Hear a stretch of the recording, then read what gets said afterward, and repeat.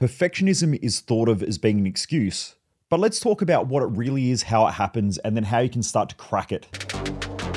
Welcome to The Underestimated Entrepreneur, where I talk about the many lessons, learnings, and tools that I've learned along my journey from being the private mindset and mental performance coach to rich listers, successful entrepreneurs, professional athletes, and more, all while running business and personal performance events for tens of thousands of people who want to get the best out of themselves and their lives.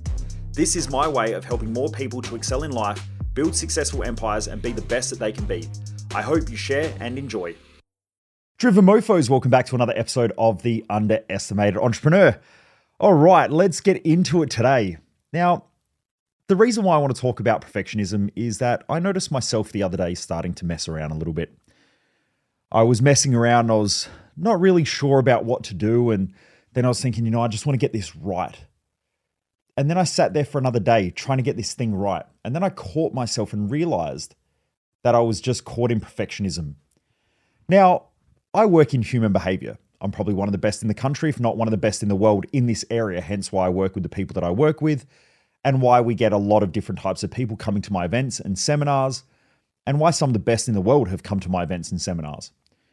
So I know how to tune my mind. I know how to think differently. I know how to change those thoughts and all of that.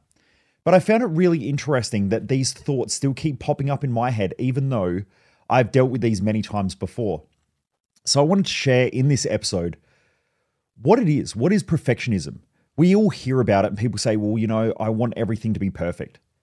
Or I watch people on TV. In fact, I was just flicking through the other day and there was something on Geordie Shore. Now, please don't hold this against me if you haven't watched it. It's not worth watching it. But every now and again, I go back to the younger me watching those Geordie Shore episodes. So I started watching one of the later seasons, and in there, one of them was getting married, and they said, I just want the perfect day. I just want everything to be perfect. Now, these are patterns that are caught up in our society, but what is perfectionism and why do we have it? How do we get it? And then how do we break through it? When we're talking about perfectionism, what it really is it's something called an implanted value. Now, we have our own individual set of values. For me, my highest value is teaching, learning, and coaching, followed by high value connections. I love being around people that want to lead themselves, want to better themselves, want to grow. I find it really boring being around people and just talking about footy and the weather. But that's just because of my value structure. I don't find it interesting. I would rather work, to be honest. Or I'd rather train with people, or I would rather go and hang out with people and talk about business or talk about growth or something. So anyway, they're my two highest values. Now, when we're a child and we grow up, we have parents. Those parents or parental figures have to look after us. They have to feed us and we rely upon them. So our most primal primitive needs have to be met. Now, there's something in Maslow's hierarchy, and we have these hierarchy of needs, I guess you could say, or this is part of his theory. Now, the lower needs are essentially survival needs. We need to be fed, we need shelter, we need to feel safe. And then eventually, sex and procreation and so on. And we move up this hierarchy. But down at the lower levels, when we're a child, we need to rely upon other people to help us to survive. What happens though is that when we're younger, and this is according to Sigmund Freud's work, he talks about something called the id. The id is our emotional self. It's our emotional mind. It's the part of ourself that has impulses and fears. Now, children are impulsive and fearful. They're driven by their impulses and their fears. They're not driven by their logic like someone who is potentially a bit older. I noticed that just before I turned 40, my thinking started shifting again. And what I noticed is it's a lot easier to think logically for me. Now, that's because scientifically, the part of the brain that controls and governs our emotional states is something called the prefrontal cortex, or the executive center in the brain. Now, in that part of the brain, it regulates our emotional states. So this is the part of the brain that when we're driving along and someone cuts us off and we think, you an asshole, and we get all upset and angry, and then your brain goes, look, just calm down. It's not that big a deal. We're cool. Let's drive to work. That's the prefrontal cortex or the executive center kicking in. We've had an emotional response. That emotional response is important for survival. But then our prefrontal cortex kicks in and says, hey, dude, just calm down. It's not that big a deal. And you sort of talk yourself around just to staying calm again. That starts to become more active. That part of the brain becomes more active in men in their late 20s, and in women, it's early 20s. So prior to that, most people are driven by their impulses or their fears. Now, fears normally are known as instincts. So now you're a child, you're impulsive. You want to eat all the chocolate, you want to play games.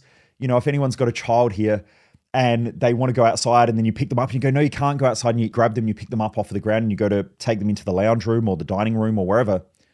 The next second they just throw an absolute wobbly, their arms and legs are kicking everywhere. They're freaking out. Okay. They're screaming, they're yelling. That's because they're highly impulsive. They just do what they feel like doing. They do what their emotions tell them to do. So as they start to grow older, that prefrontal cortex kicks in and we can govern that part of ourselves. Now, some people, especially if they use a lot of drugs, a lot of alcohol, they'll still be highly impulsive as well. They'll be highly reactive. It all depends. So it doesn't mean that in your late 20s, if you're a male, that part of the brain is going to work effectively. It depends how much damage you've done to your brain throughout your life. I know I find it quite hard sometimes to try and govern my emotions a lot.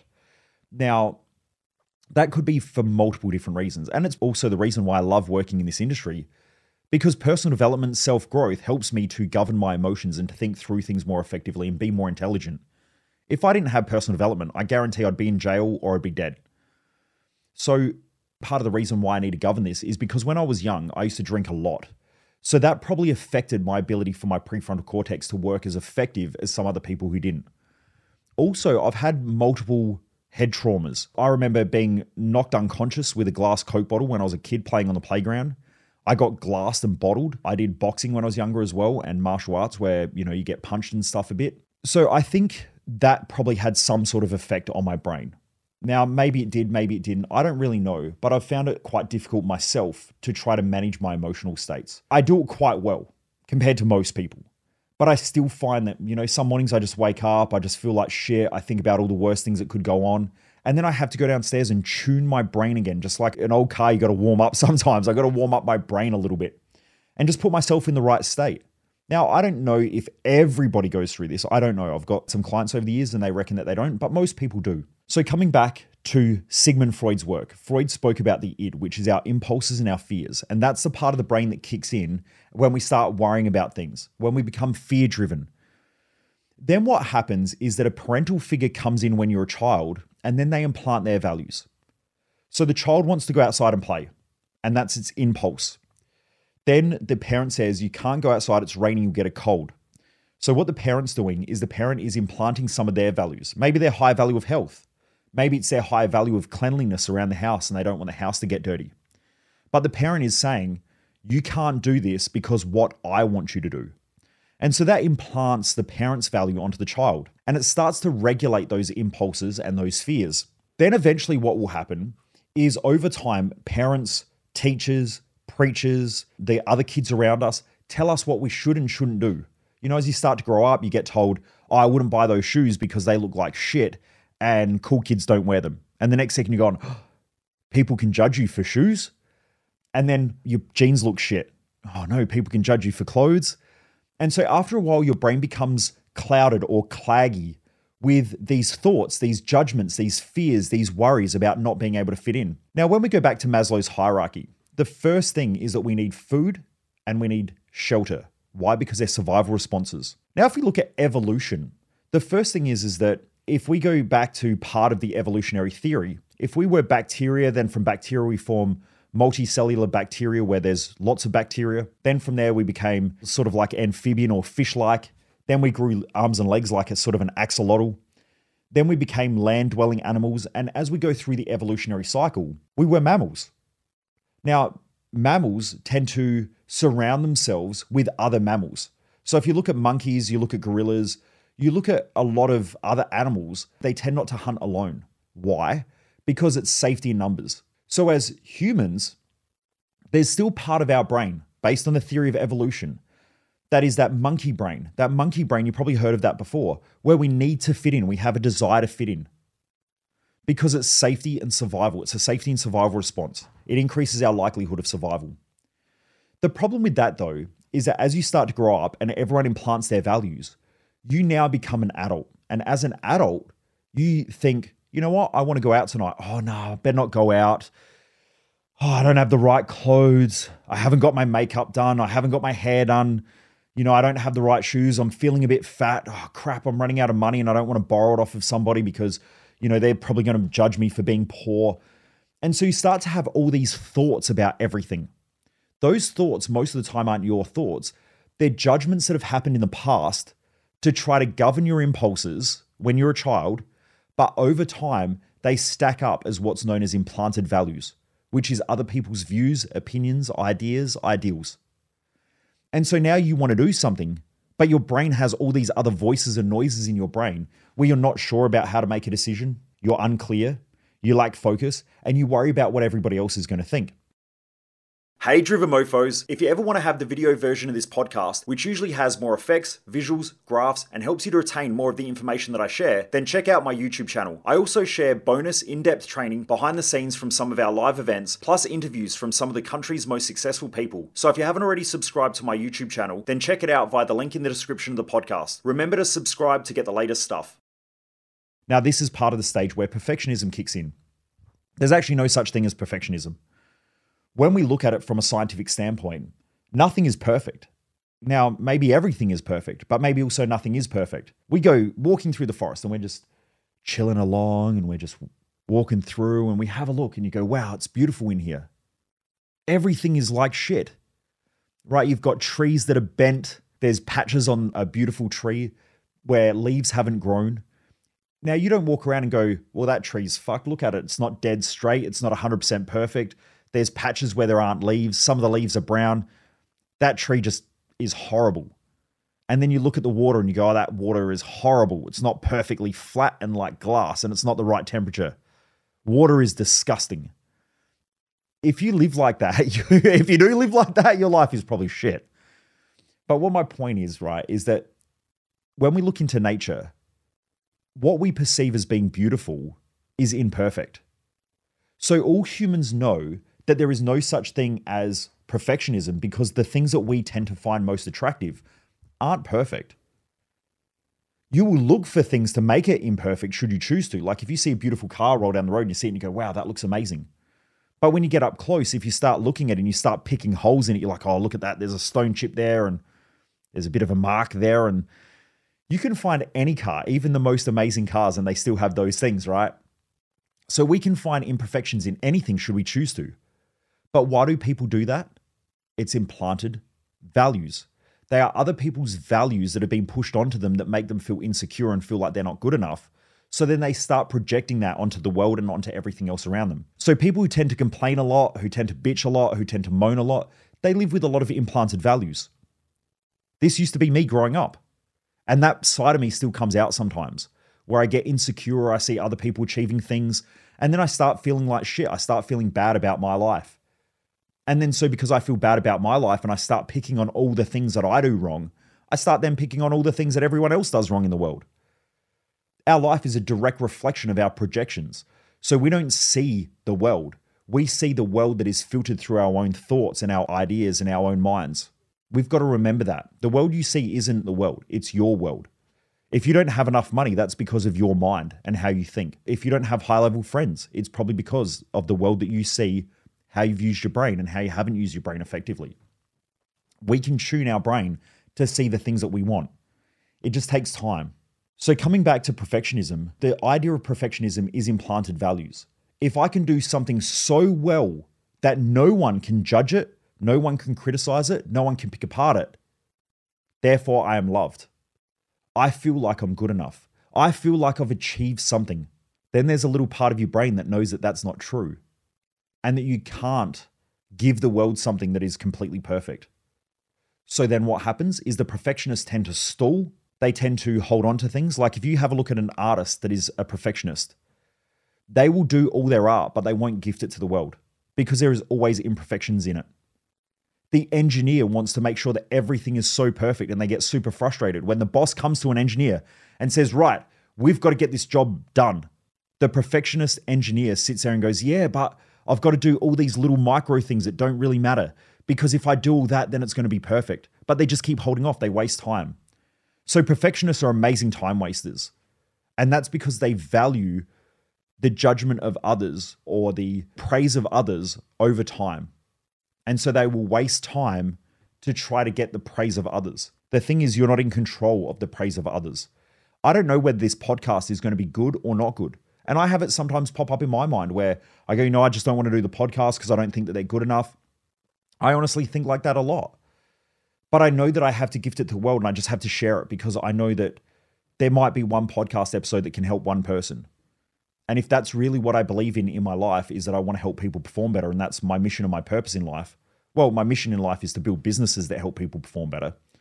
But my mission in life is to help people perform better. And so if I don't gift these to the world, then I'm not really living my mission and serving my purpose, which is why I just do it and just get it done and just get it out there. Even if they are crap, I just get them out there.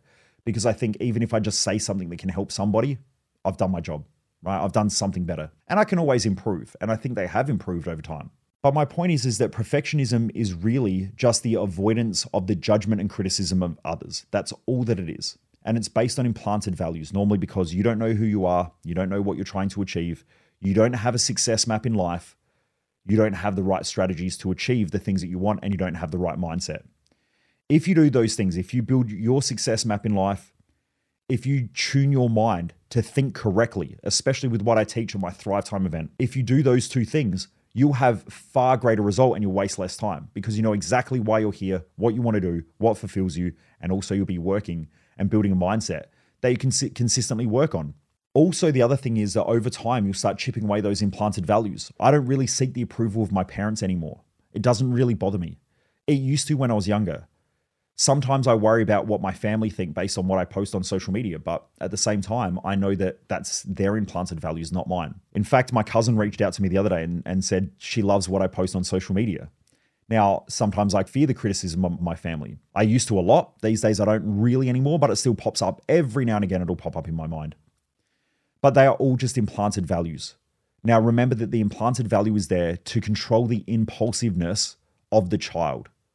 Now, sometimes when we're crazy impulsive, you will know this because if you're out drinking and you think, I got to be home by 10 o'clock and it's getting to 9:30, and then you start thinking, oh shit, if I don't get home, I'm going to get my ass kicked. And then your mate says to you, your friend says to you, do you want another drink? And you go, yeah, all right, one more.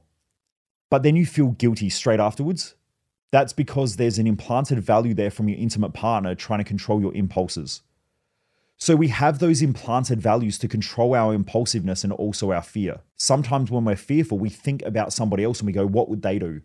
The reason why we think like that is because it helps us to build our courage. So we use implanted values for courage and we look up to other people. And then we also use it to control our impulses. That's why it's there, according to Sigmund Freud. You may have heard of Freud before. He's written a heap of books. He was the founder of psychoanalysis. I love his work. I love his and another person called Carl Jung. But they have some really great philosophies and theories on how the mind works. And I really enjoy it because if you look at modern day science in the fields of psychology and neuroscience, a lot of what they say really makes sense. Unfortunately, a lot of people don't really read their work and read them properly from a perspective of non-judgment or without trying to criticize their work. And I think when you do that, it gives you a great insight. So just remember, perfectionism isn't perfectionism. Nothing is perfect. And what you're trying to seek is approval and validation from others. That's really what it is. When you realize that, anytime I do work and I start to try to be perfect, I ask myself, whose validation am I seeking? Because it's somebody's. When somebody says to me at one of my events, oh, it's everybody. You know, I worry about what everybody thinks. I say bullshit. There's 8 billion people on the planet. Do you give a shit what a 5-year-old kid in Afghanistan who's walking around, who has nothing, thinks about what you're going to post on social media? And the person goes, well, no, not really. And I go, if you went into a school, I do this with public speaking. Someone will say to me, I've got a fear of speaking public. And I go, no, you don't. And they go, yeah, I do. And I say, no, you don't. And they say, yeah, I do. And I say, okay, cool. Let's say that the room's full of 2-year-olds. Do you care about public speaking? Like if you stood up in front of them, could you talk? And they go, yeah, I do. And I go, excellent. What about 5-year-olds? And they go, no, I don't care. And then I say, okay, what about 10-year-olds? And they go, no, I don't give a shit what 10-year-olds think. And then I go, cool. What about 18-year-olds? And they go, oh. And I say, okay, what's the fear? And normally it's a fear of judgment or a fear of making mistakes and being picked on. That's their teenage self that's afraid. When they were a teenager, they probably spoke in public and someone judged them. Then from there, anyone who's older than a teenager, maybe 14, 15, 16 years of age, they see them as being judgmental. So then they just avoid public speaking. You only avoid things because of the fear of criticism, in most cases, because of the implanted values of others. Either that or there's a fear of death or a fear of something. So just remember, perfectionism is a bullshit idea. It really is just implanted values. You're afraid of what other people think. You're afraid of criticism. And then you have to ask, who is it that I'm afraid is going to criticize my work? Probably only 5 to 10 people max. Now, if you have the right tools like I teach at Thrive Time, you can break through those limitations and watch what happens. You'll just plow out more work. You'll get more shit done because you're not afraid of those judgments, those criticisms, and those implanted values. The best thing is that you actually get to do what you want to do in life because you have clarity on your success map in life. Because if you're not clear on your values, it is really, really hard to live those values because you'll be living other people's values.